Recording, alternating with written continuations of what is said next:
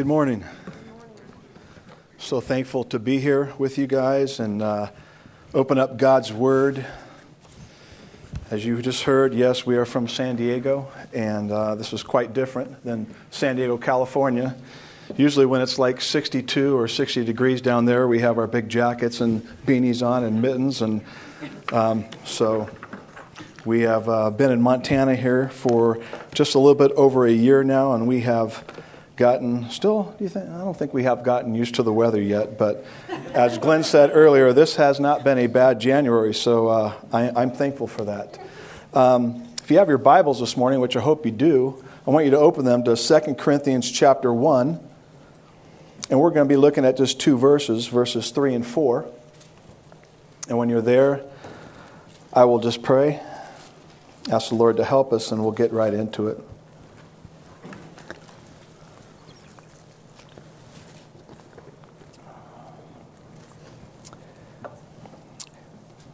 Father, it's my desire that you would glorify yourself and your Son, Jesus Christ, through the preaching of your word. I pray, God, this morning that as we look into these two verses, that you would build up your people. Lord, that you would encourage us as we go through trials and tribulations and sufferings. We're thankful that we can turn to promises and verses like this to be comforted when we are suffering. So I thank you for the help of your Spirit. Come now and give us eyes to see and ears to hear and hearts to understand what Paul is speaking to the Corinthians and to us this morning. I ask it in Jesus' name. Amen. So 2 Corinthians, just real quick, kind of give you a quick background. This is probably Paul's fourth letter. Some say he's written 5, but it could be his fourth letter. And this is probably Paul's most personal letter that he has ever written. Matter of fact, in this whole book of 2 Corinthians, Paul's bearing his heart. He's opening up his soul to this church. By the way, Paul loved the Corinthian church as he loved all of the churches. He loved them deeply and dearly. However, if there was one church that gave Paul fits, it would probably be the Corinthian church. They were constantly giving him troubles. And in our chapter here this morning, false teachers have come in. False teachers, back then and today, come into the church and began to discredit Paul. They begin to slander him and tell the Corinthian people that Paul is not who he claims to be. And this, of course, is what false teachers have to do. They have to slander the truth so that people would begin to follow them and their false teaching. And the main thing that they're coming in and telling the Corinthians is, look at this man's life. Just step back and look at him. And look how much he's suffering. He's not a real apostle. A real apostle doesn't suffer. God protects him. This guy's a phony. He's a fake. And the reason he's suffering is because God is punishing him for being a fake. And as they begin to spew their false teaching on these people, they begin to go, yeah, you're probably right. Yeah, he does suffer a lot. And if you've read these two books, 2 Corinthians and 1 Corinthians, you've noticed right off the bat, and you have to notice this, that 2 Corinthians starts off very differently than 1 Corinthians or any other letter that Paul has written. Usually Paul begins by thanking God for the Christians and the church, and he begins to pray for them and thanking him for all that they are doing. But we don't find that here in this letter. Paul opens up very differently, and he opens up with what we call a doxology. He opens up by praising and worshiping God. Why? Well, we will get to that. Paul this morning is going to show us that God is not disciplining him, but he's actually compassionate and comforting him in his very sufferings that he's experiencing because of these false teachers. He's being slandered. He's being accused. He's poured his life. He's poured his heart out to these people. And he's loved them. He's given everything for them. And these phonies come in and start slandering them, slandering Paul, and they begin to believe that. You ever been slandered before? You ever been accused of something that you've never done and people begin to believe that and they start looking at you differently? You notice the pain, the hurt that comes with that? Here's what Paul's experiencing. But he starts off in this letter with a doxology. So let's just read verses 3 and 4. Blessed be the God and Father of our Lord Jesus Christ, the Father of mercies and God of all comfort, who comforts us in all our affliction, so that we may be able to comfort those who are in any affliction with the comfort with which we ourselves are comforted by God. So quick outline if you're taking notes. I'm just going to go over 3 quick things. Who God is in our trial, what God does in our trials, and why God does it.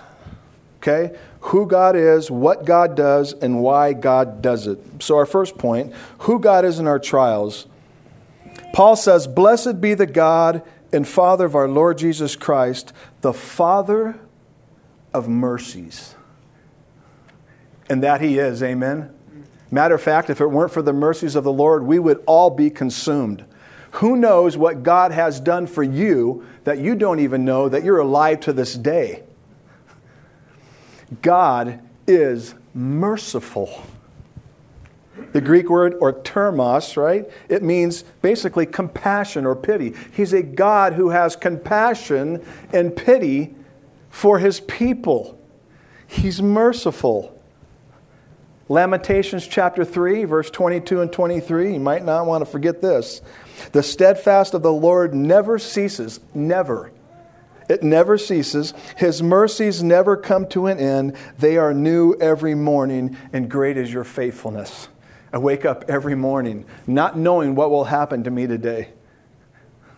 And I go to the Father of mercies and I say, Lord, I have no idea what I will encounter today, what I will face. But you do, and you know it perfectly. And you've promised me every morning that I could have new mercies. And therefore, I'm coming for it. Would you give me mercy? Would you give me grace to be able to encounter whatever you've called me to walk through today, because I don't know? And He does it. There are days that I can't believe I get through, and it's not by my strength, or it's not by your strength, amen? It's God being merciful to you, keeping you from certain things, directing your path in a different way, which might cause impatience, but you don't know what God is doing. He is merciful. Remember in Nehemiah chapter 9, where Nehemiah had talked about all that God had done from the Exodus for Israel and all the wonderful things, and yet they what? They constantly disobeyed.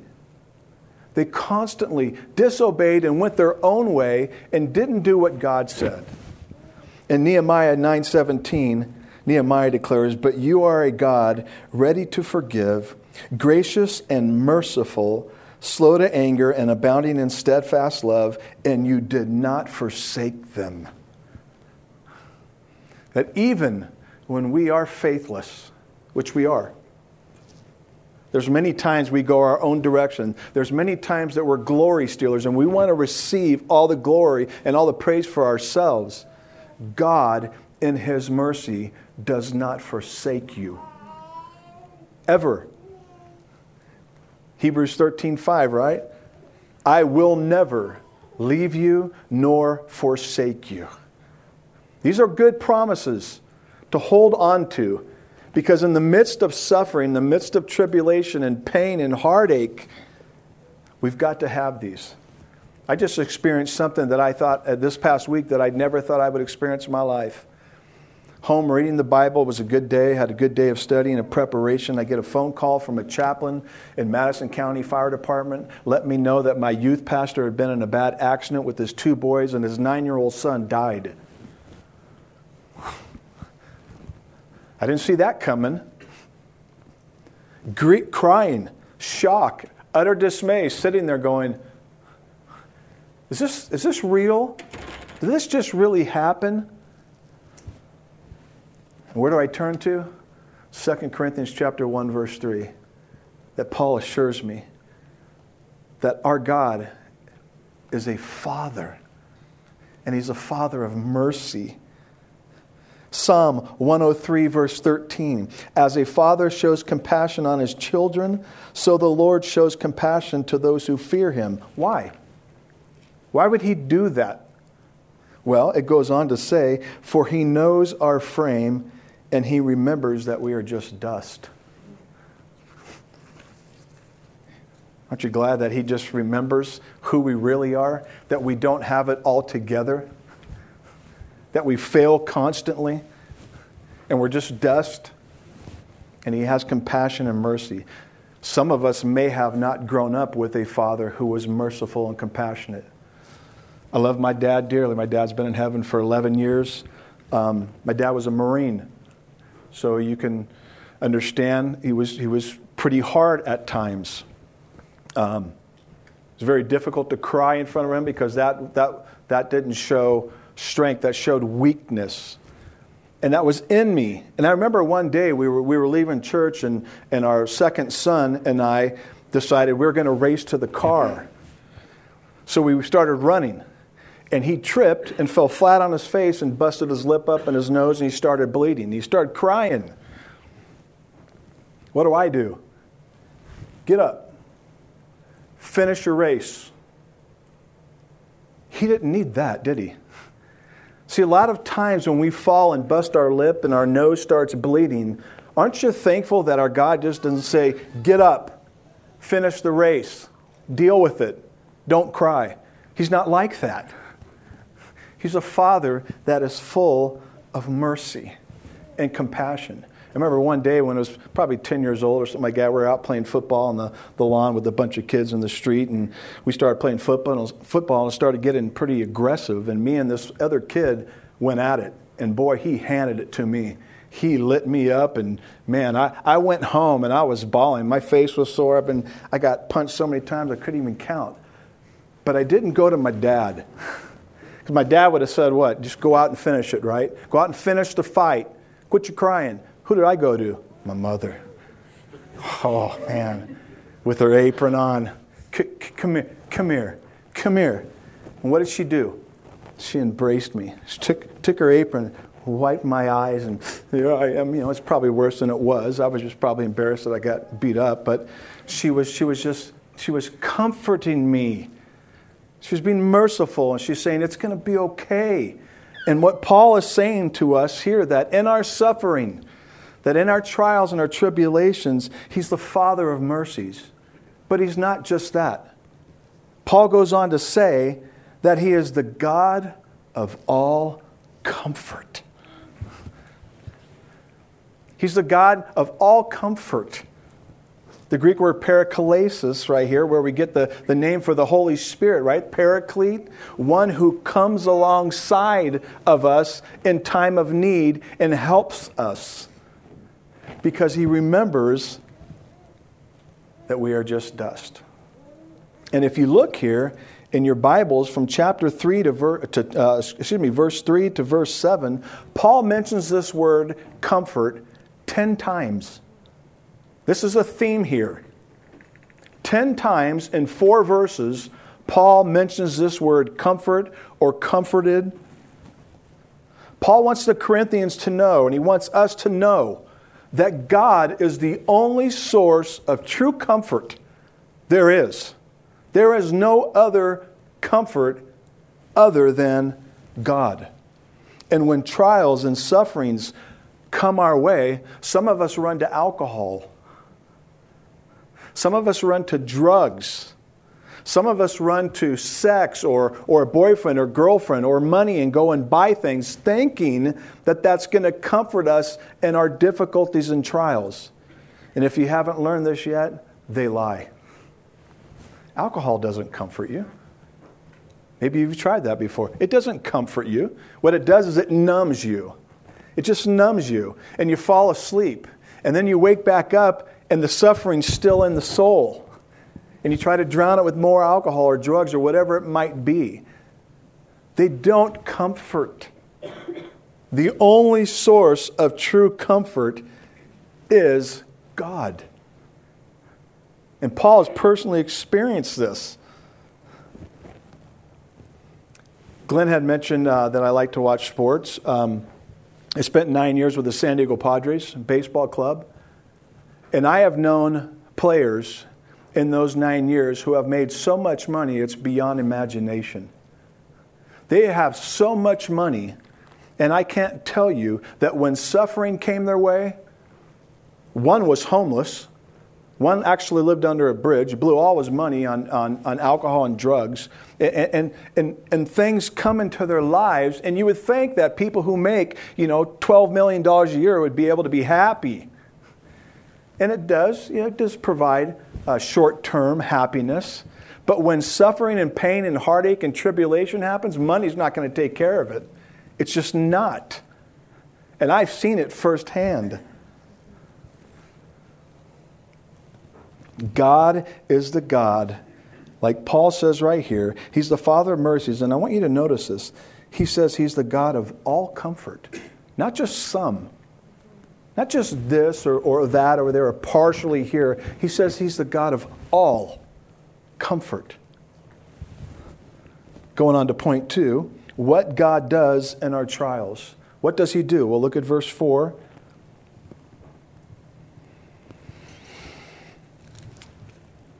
Who comforts us in all our affliction. He's the Father of mercies, is the God of all comfort, and He comforts us in all our affliction. This word affliction, the Greek word philiplos here, it means pressure. It's like when they take the grape to the vine or the grape to the presser and it just presses that grape and it squeezes out all the oil and the juices from it. It's pressure.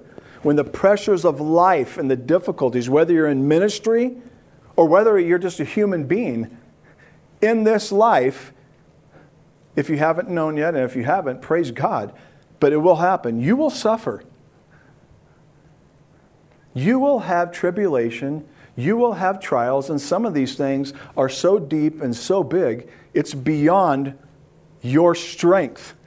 You can't do anything about this. And Paul had many afflictions, right?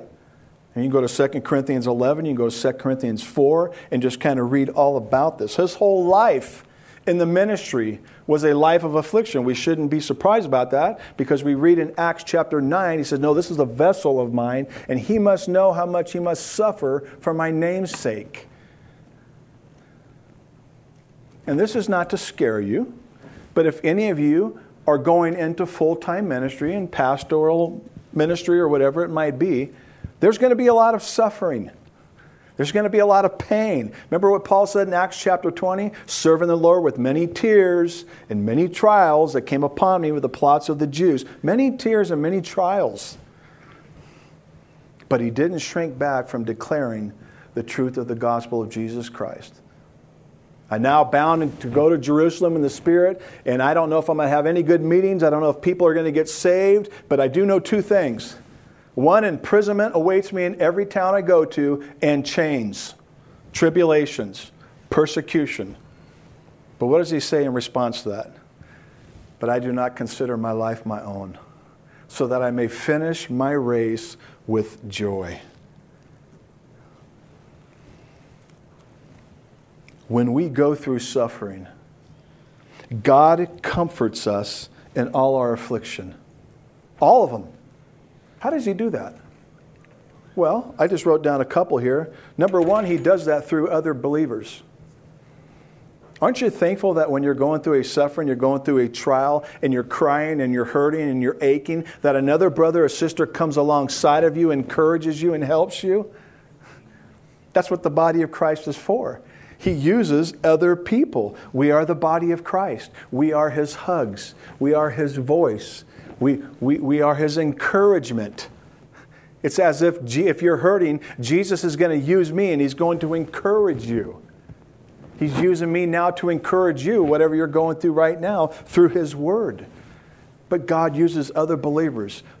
So therefore, don't push them away. Don't just say, I'm fine, I'm okay, get up and finish your race. No, include them in your life. Pour your heart out to them, those who are close to you that you can trust, and let them share in the burden. This is what we're doing right now with the family at our church. Help me. And we're coming alongside of them and helping them with their burden. Another way He comforts us is through the promise of His Word. I don't know about you. I mean, I'm 54 years old. I've experienced a lot in my lifetime. If it weren't for the promises of God, I don't know where I would be. I don't know. When suffering comes, we want to always run to God's promises and we stand on them, no matter what it is. We stand on the promises of God's Word. That's what faith is, right? We can't see it, we can't feel it, we can't hear it. It's just here. And we believe it. And we stand on these promises. Though I'm hurting, though I'm aching, though I'm suffering, I don't understand it. I can't explain it. Your promises say this, therefore I trust in you. And what does that do? It brings great comfort. It brings great comfort. Psalm 119, 107. I am severely afflicted. Give me life, Lord, according to your word. I'm afflicted. I'm feeling this pressure. I've got pain in my heart. Give me life now according to what? Your word. Your word. Or Psalm 119, 71. It is good for me that I was afflicted, Lord. Why? Why would you say that? That I might learn your statutes. It was good for me that I was afflicted, that I might learn. And this word comfort here, it means consolation. I mean, it has to do with like hugging, you know, like my mom did when I got my face beat up pretty good, and she comforted me. You know, we do know that according to the Psalms that He holds our tears in a bottle. He doesn't let one of them fall to the ground. There is a softness there. But this word has to do with more than a tenderness. What this word has to do with is a strengthening or an endurance. So when Paul is in his affliction, it's as if he's saying that God is coming alongside of him and He's given him strength to endure whatever trial he has to face. And you have to know this, church, that when you go into a trial or a tribulation, God is going to come alongside of you and He's going to give you endurance and strength to be able to withstand this trial. That's a promise from the Word of God. Look at verse 8 real quick in 2 Corinthians. For we do not want you to be unaware, brothers, of the affliction we experienced in Asia. He's going to go on. We don't know what this was. Speculate, but we don't know what it was. For we were so utterly burdened beyond our strength that we despaired of life itself. Let's just stop there for a second. Paul and his companions were in a situation that there was no escape out. There was no possible door or any way to get out of this situation. And because of that, he says that we despaired of life itself. In verse 9, indeed, we felt that we have received the sentence of death. So they had looked at each other and said, hey guys, this is it. We're done. We're dying right now. We're dying here today. There's no escape out. We cannot do anything about this. You ever been in a situation like that? Verse 9, indeed we felt that we have received the sentence of death. But watch this now. But that was to make us rely not on ourselves, but on God who raises the dead.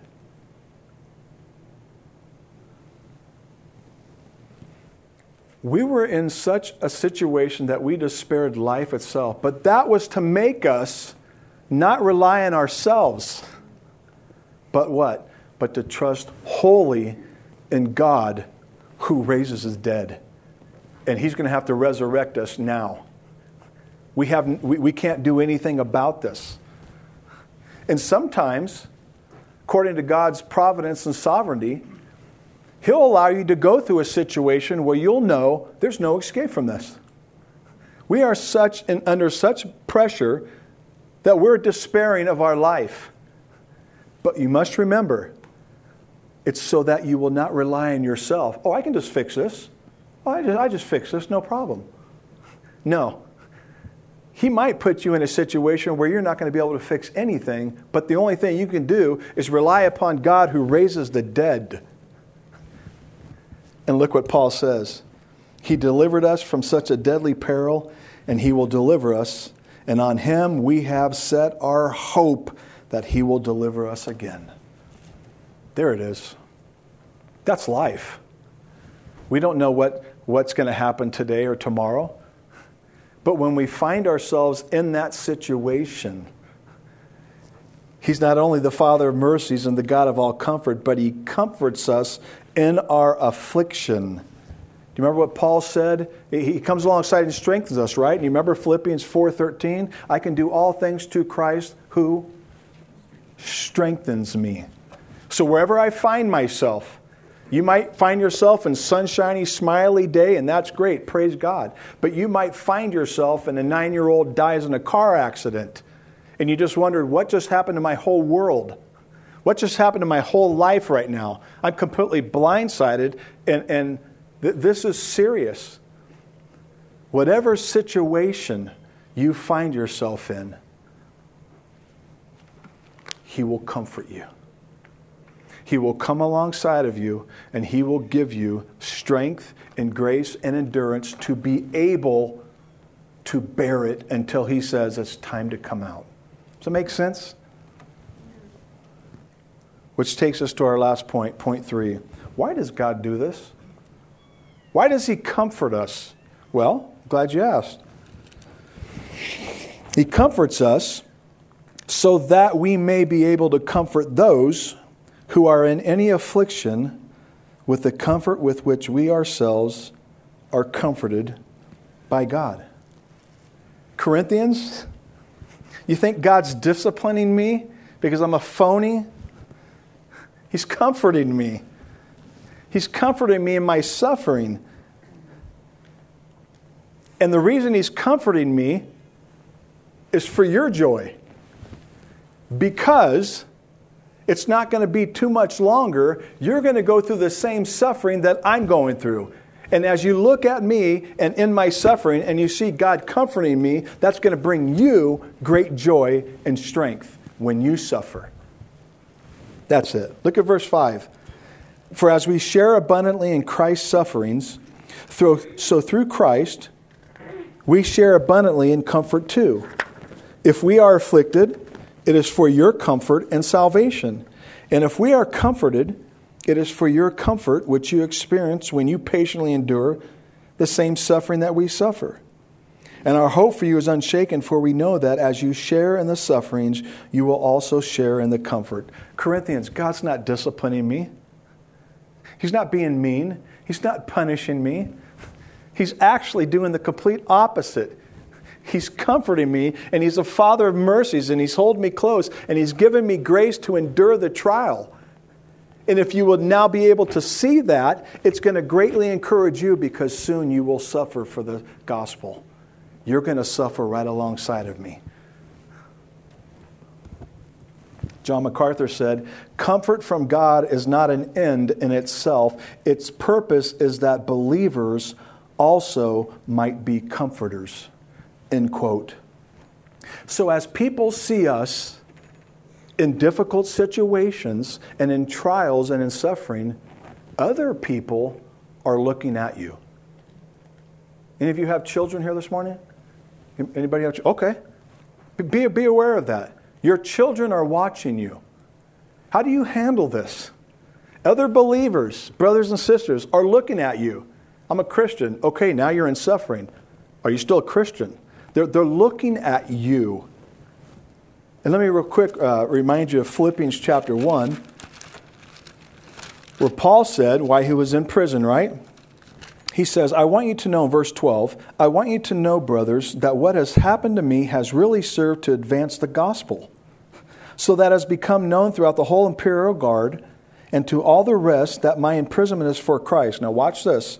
And most of the brothers, having become confident in the Lord by my imprisonment, are much more bold to speak the word without fear. There it is. Listen, I'm not in prison because I'm a bad guy. I'm in prison because I'm preaching Christ. And they know that. And they see Paul's trust in the Lord. Not one time does Paul in his prison epistles ever say, help! Get me out of here. I don't want to be here. I don't deserve to be here. This can't be God. He never says that one time. But as he's confidently trusting in the Lord, the brothers are watching him, and that gives them more boldness to go out and preach to Christ and suffer and go to prison if it means be. Because why? They see Paul suffering. He comforts us so that we may be able to comfort others. Which means this. You're suffering. If you are suffering, I make no light of it here this morning too. Pray for you. But if you're suffering here this morning, have you ever thought that maybe it might not just be about you? Have you ever thought of that? You know what? I'm going through a difficult time. Now, if God gives you a reason, great. But most of the time, I don't get any answer. Why am I going through this? Could it be that it might be just about somebody else who maybe needs to see you and see your trust and allow God to comfort you because they're going to suffer not too much further? And they're going to remember looking at you and seeing how you responded, and you're going to be able to comfort them with the comfort that God has given you. I like to call these your BC days, right? Your before Christ days. All of us lived in the desires of our flesh, loved it. Maybe God has comforted some of you through drugs and alcohol. I don't know any of you here. Maybe He's comforted you through drugs and alcohol. Maybe you had a drug problem or an alcohol problem, and God's comforted you. Maybe God has comforted you through suicidal thoughts. Maybe God has comforted you through an abortion. And He's given you grace. He's been a Father of mercies, and He's comforted you through that difficult time of pain. Maybe God's comforted you through a same-sex attraction or whatever it might be. You know what it is. I don't. But you know what God has comforted you with.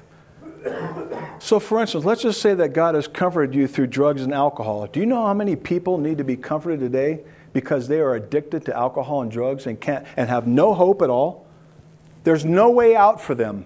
And here you are, God has comforted you through that. In other words, listen, if you are in Christ here this morning, don't be ashamed of your past. That is under the blood. That's been forgiven as far as the east is from the west, and it will never be brought up again. You don't have to feel ashamed of what happened 20 years ago. It's covered. And what I take Paul here to say is, you know what? As God comforted you through that really dark, difficult time, I want you to take that comfort and I want you to go find somebody that needs the same comfort. Maybe you've had an abortion here and you've experienced that difficult pain. God's forgiven you. He's given you grace and He's given you mercy. Do you know how many women right now need that comfort? Are thinking suicidal thoughts of what they've done? Go find the people. Go find them.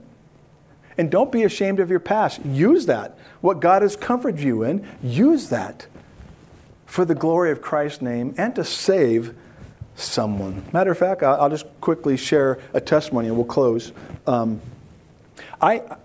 As a little boy, I grew up and I had a really bad panic attacks and a fear problem. And this went on into my adult years to the point where I became an agoraphobic. I could not leave my house. They put me on all types of medications. They told me I had chemical balances and all this. It was just a very bad, dark time in my life. And I'm wondering, why is this happening? I lost a lot of precious stuff in my life during that time. It's difficult. It's even difficult to talk about today. But God has comforted me. And do you know how many people I am able to comfort who have fear problems? And talk to them and say, oh, I know exactly what you're going through. I remember those panic attacks. I couldn't even go outside of my house. And it was always good to be able, like for instance, when I went through my fear trouble, I was unable to talk to my dad because my dad didn't understand. Deal with it. What do you mean you're afraid to go outside? I've never heard of that. But it always felt so good to talk to somebody who was going through the same trouble that I was going through. And as they began to talk to me, they began to share hope. And what it did was it comforted me. So wherever you find yourself this morning, suffering, tribulation, heartache, broken relationships, whatever, you must know that God is the Father of mercies. He's a Father who is compassionate. He is a God who comforts you and comes alongside of you and gives you strength to endure the trial. And He doesn't just comfort you in some situations. He comforts you in all situations. And He comforts you so that you will now go and comfort somebody else with that same comfort that you were comforted with. Make sense? Let's pray. Father, I am so thankful for your word and the joy and the strength that it puts in our lives. Lord, I pray for this group here this morning, all the people in this room who may be going through right now a difficult situation. They might be suffering. There might be real pain and real heartache and real guilt. Whatever it might be, Father, you know it perfectly. Lord, would you please demonstrate this in their lives this morning, right now? Would you reveal yourself as the Father of mercies, God of comfort? And you're a God that comes along and gives us grace and strength to be able to bear it, even though we may not want it in our life now. It's good for us. It's good for us if it causes us to come closer to you, Christ. It's good for us. We have the promise that you're working all things according to your will and for our good. And Lord, would you please help us? Maybe some of us here this morning are struggling from a choice they made years ago. Or maybe it might be recently. Maybe there's guilt. Maybe there's confusion and they can't understand why they did it. And as you comfort them, would you please bring someone in their life that needs that same comfort? Would you help them not to be ashamed of their past, but knowing that everything is under the blood of Christ, and now they can freely go out and look for people to comfort them and help them, and of course advance the gospel of Jesus Christ. I thank you for this time that we get to open your word. I pray that your blessings will be upon Montana Bible College and all these students, that they would study hard and you'd give them grace, Lord, to be able to endure the long nights and the writing of the papers and the reading and remembering. I thank you for all the leaders here who have put forth their hand to the plow. Continue to bless them and bless this school, all for the glory of your Son's name. In his name we pray. Amen.